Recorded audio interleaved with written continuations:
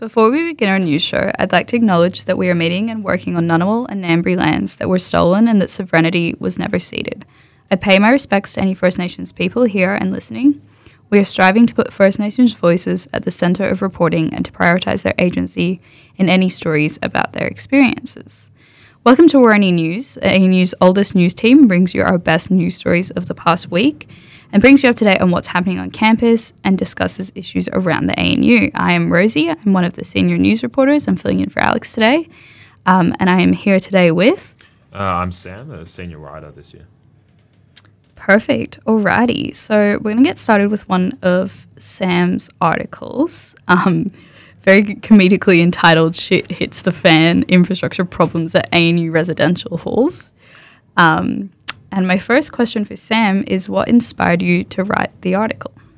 Yeah, so I actually live at Yukonbrook this year, so the newest residence, which has had its share of infrastructure problems, which kind of, just having a chat about that kind of sparked the idea for the article. So obviously we've had issues with fire alarms, especially fire alarms, getting locked out of doors, lots of things like this.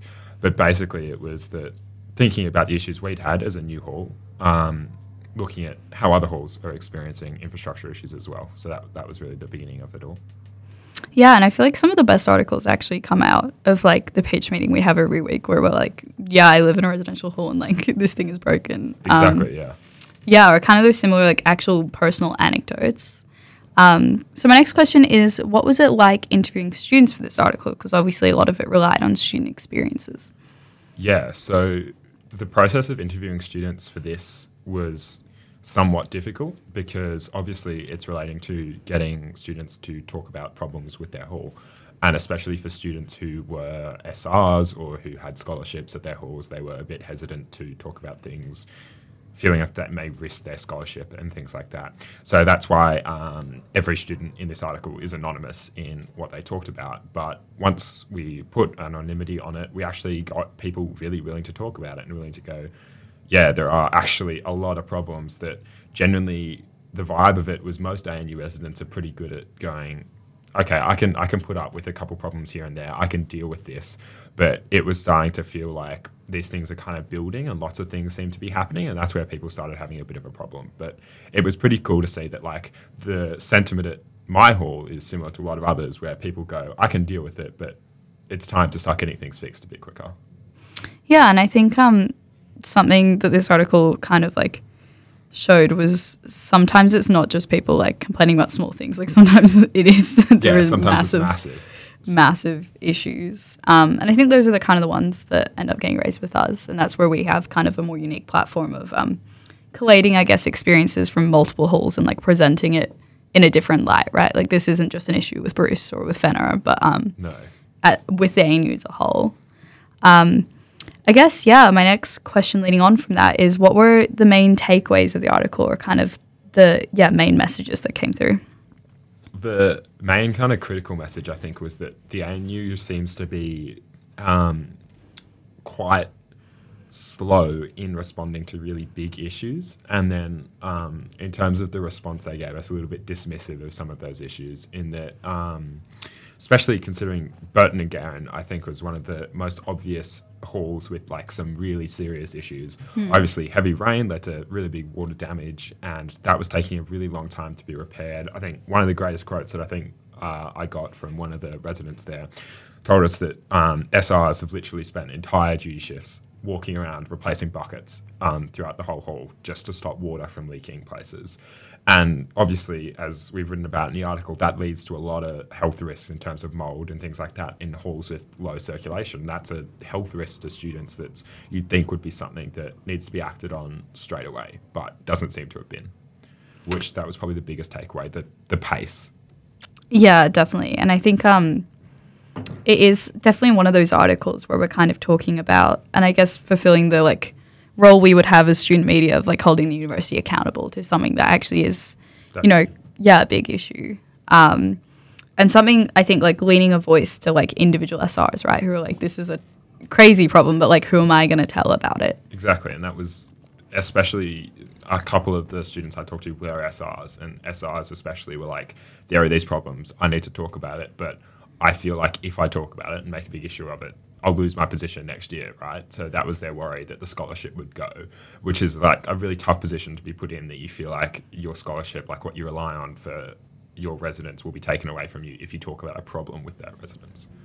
Yeah, definitely. And I think it just kind of shows the benefit that we can have in providing like anonymity or like other ways for people to let us know what's going on, which if you're ever contacted about a Woroni article, that's definitely something we do quite a lot.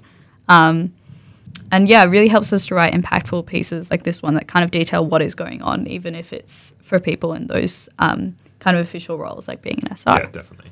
That's the big message. You want to tell us about something, don't be afraid. It'll be secret if you need that to be secret. Definitely. Well, thank you, Sam. Next, I'm going to be a bit self-indulgent, mainly because Alex is not here today. So I'll be interviewing myself about my own piece. Essentially, I'll just be giving a summary. So in the last, I think it was week or two, I wrote a piece about the ANU officially coming out and supporting the voice to Parliament, which is, not unprecedented. There's a couple of other universities who have also declared their support for the voice. UNSW, I think, was the one we referenced in our article. And yeah, so basically Brian Schmidt sent us one of the usual midweek blogs. Shout out to Brian Schmidt's midweek blogs. And yeah, it was saying, not specifically the whole university, but I guess like the ANU Council, which is not something we talk about a lot of students, but kind of the biggest decision-making body at the ANU in terms of like the executive. So they took a formal voice to support enshrining an Indigenous voice to Parliament in the Constitution, and that means that the council will be supporting a yes vote in the upcoming referendum, which is set to take place at the end of this year. But this statement that kind of came out from the council also had a lot of caveats, right? So it was acknowledging that there were differing views that exist within the university, and also that, universities and the ANU are a place for respectful and informed debate. I think there was a lot of emphasis, though, on that, like, respectful and informed part of the statement. The other thing I found quite interesting about writing this article was I'm very interested, as always, in the governance structure of the ANU. I don't know if many students share my interest, but it's quite convoluted. And it's just interesting to figure out like who has decision-making power over what, I guess. But to accompany the statement, Brian Schmidt attached a document entitled Responding to Common Concerns about an Aboriginal and Torres Strait Islander Voice that was produced by the ANU's First Nations portfolio. And the resource itself is really great. It's linked in the article. I would recommend people go read it. But it kind of like addresses in an academic way concerns people may have about the voice to Parliament. So it talks about, statistics about representation of First Nations people in Parliament and like some of the constitutional law questions surrounding the establishing of the voice. So, some of those like academic questions that people actually would like answered, which is like, I guess, an embodiment of like the stance that ANU has broadly been taking. The First Nations portfolio, however, I'd never heard mentioned before, so I went and had a look. And it's a branch of the university's executive, which is tasked with ensuring the ANU is a world leader in teaching and research on First Nations issues. So the ANU specifically identifies this group as not a group that's designed to promote equity for First Nations people. They say that instead the university proposes that Indigenous equity and engagement is not the preserve of any one unit in the ANU, but should be normal business throughout the university. And I found that quite interesting that I think a lot of people would read the words First Nation portfolio and be like, oh, obviously they're kind of got some power, filling this equity measure, or trying to promote equality within the university. And it's obviously not the case. And it made me think of a lot of discussions that we had last year about the role of departments and how the ANU doesn't really have paid units that do the job of departments. So obviously we have the BIPOC department at ANU that is run by students and comprised of students. And, you'd think the First Nations portfolio would kind of fill this paid position of being an anti-racism or an equity promoting organization. It just isn't, right? Yeah, I found that interesting that it felt like it was reading that. It almost sounds like, and I'm not exactly sure what their function entails, but it sounded like it was a group that was responsible for, ensuring there's academic research into First Nations issues and things like this. But then when it came to having power over the actual decisions in terms of, equity, in terms of responding to examples of racism and things like this, it felt like the university was kind of holding on to that prerogative themselves rather than entrusting it to First Nations people, which...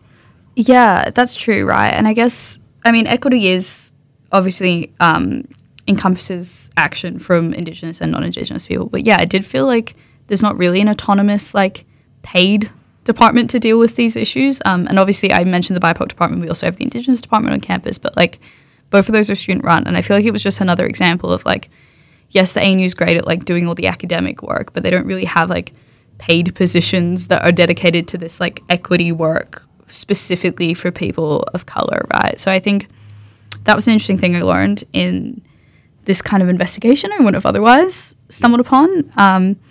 And the final thing that I found quite interesting was the university was talking about the potential harm caused by relying on Indigenous staff and students to educate non-Indigenous people on the voice. So they had this statement, this sentence in the statement saying, please also bear in mind, this might be a difficult time for Indigenous staff and students, and I urge non-Indigenous people not to lean on our Indigenous staff and students for information and support when there are other sources to help you inform yourself. And I actually think this was quite a good move from the university. I think it's quite a nuanced take. I feel like I give them no credit, but... I think it is positive in the... you shouldn't be walking around campus asking Indigenous people for their opinions on the issue. And I think that's a really positive thing for them to say. And I know that... But in terms of, and they're not saying they don't want Indigenous voices, and in terms of actually promoting the Indigenous voices that want to speak about it in public, I know that Woroni is going to be doing a lot of work on that as we come closer to the debate. Yeah, definitely. And yeah, I agree. I think it was a good balance. Obviously, I'm not best placed to discuss the intricacies of it, but I think it was a good reminder also, as a non-Indigenous student of keeping in mind that, especially the classroom is not the place to be discussing these issues. I think as a pol-sci student, sometimes people lean towards, I know it was the case I've heard from previous students in the same-sex marriage debate of asking people who you think have those experiences to explain the policy issues to you. And it's just kind of this burden that we shouldn't expect people to be shouldering. So yeah, I thought I'd just conclude my discussion of that one by talking about... I think that was an important bit of the statement to kind of elevate.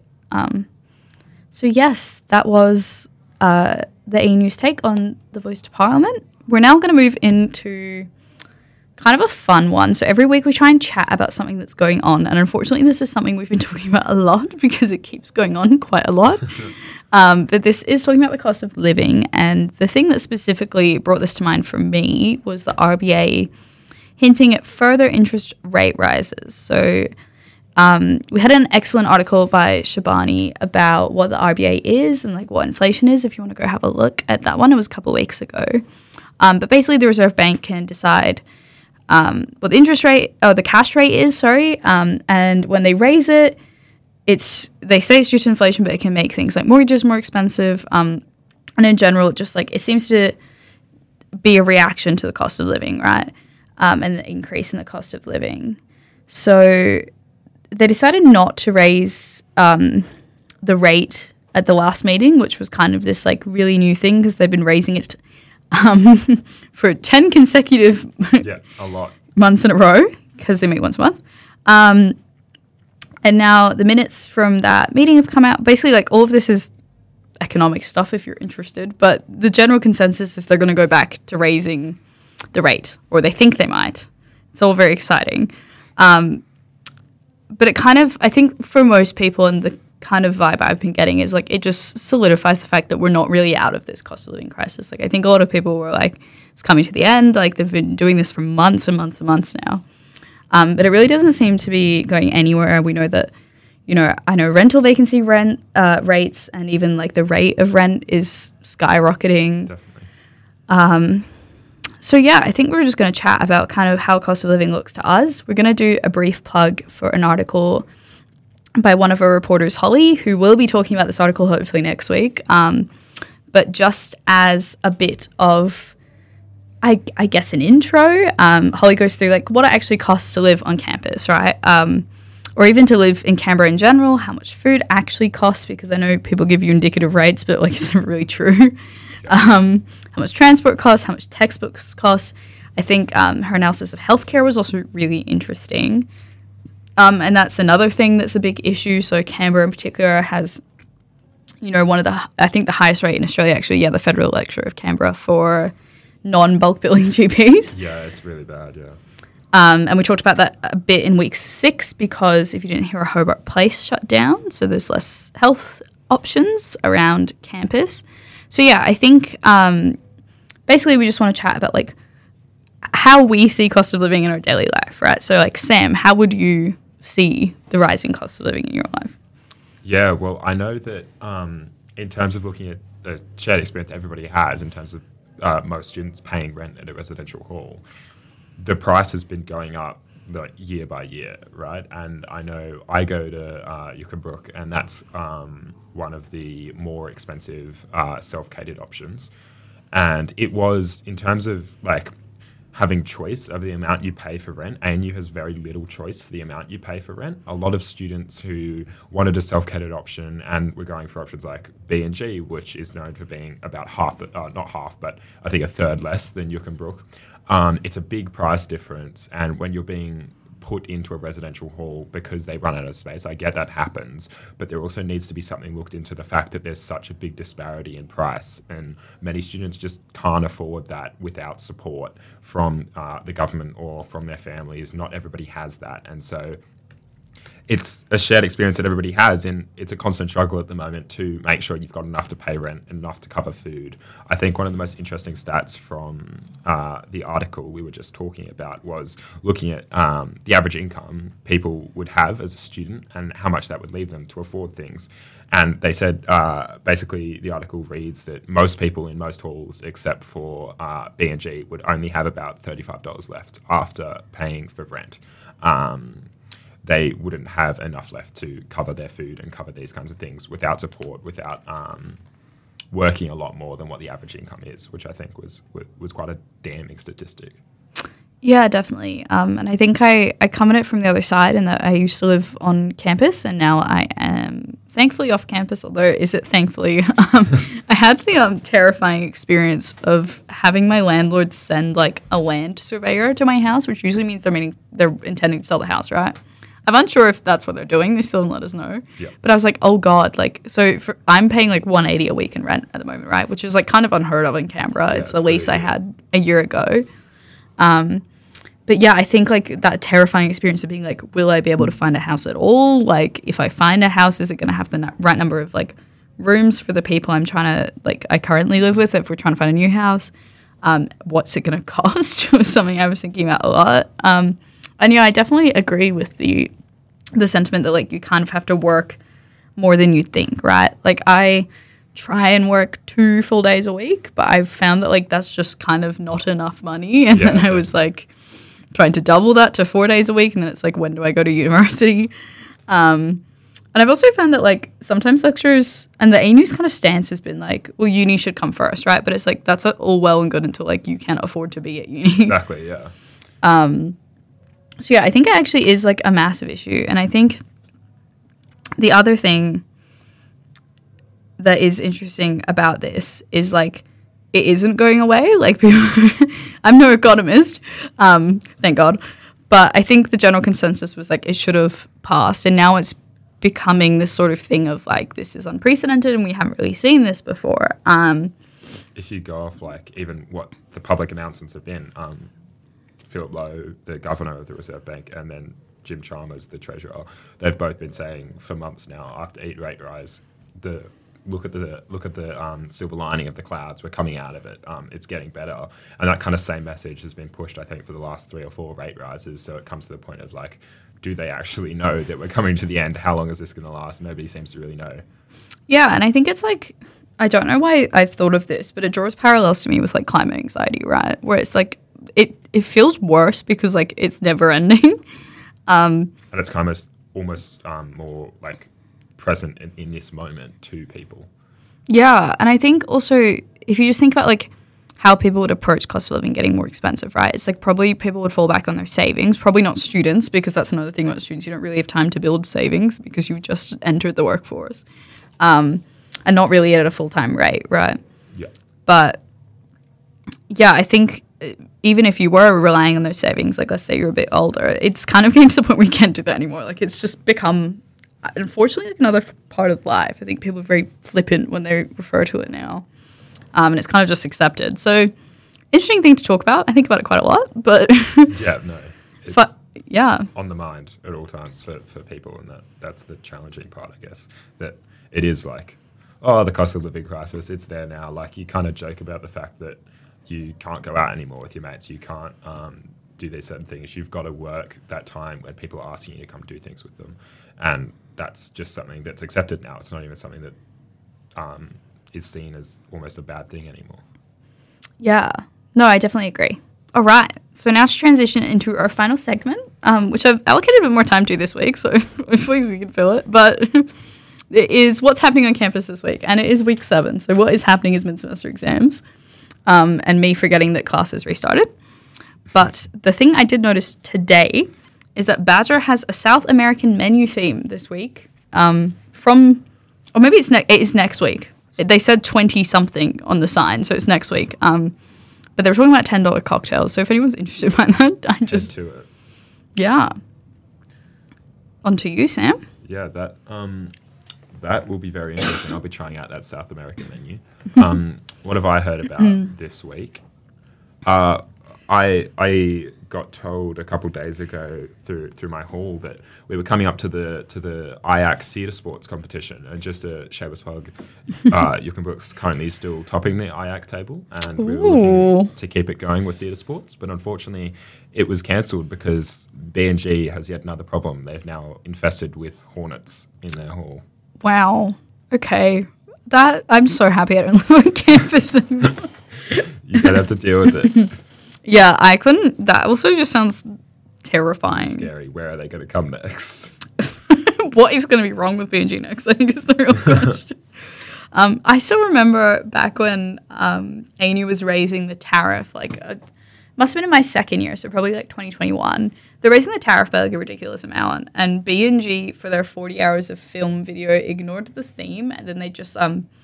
made like a video showing everything wrong with the hall as like a counter argument to why the tariff should go up. And my favorite thing was like none of the washing machines worked. Like they went through the whole hole and it was like one that worked. I don't know what it is with ANU and washing machines. We have the same problem at Yaki. Our new washing machines just came. They just got through customs. They just came. And now there's a room in my building, the laundry, 10 washing machines, all with laminated signs on them saying these do not work. That's what I mean, right? Like, it's kind of ridiculous. Anyway, okay. The other thing we had was that B&O tickets were released this week. That's another one for all of you who live on campus, although I'm sure there will be an off-campus contingent as well.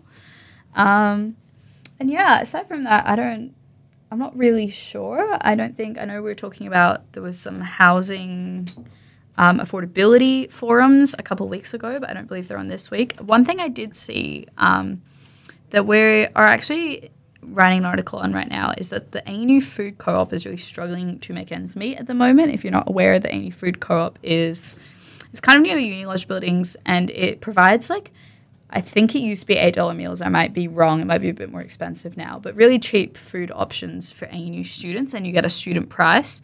And they also partner with ANUSA for the food voucher program, right? So if you access food vouchers at ANUSA, you can get food vouchers for the Food Co-op.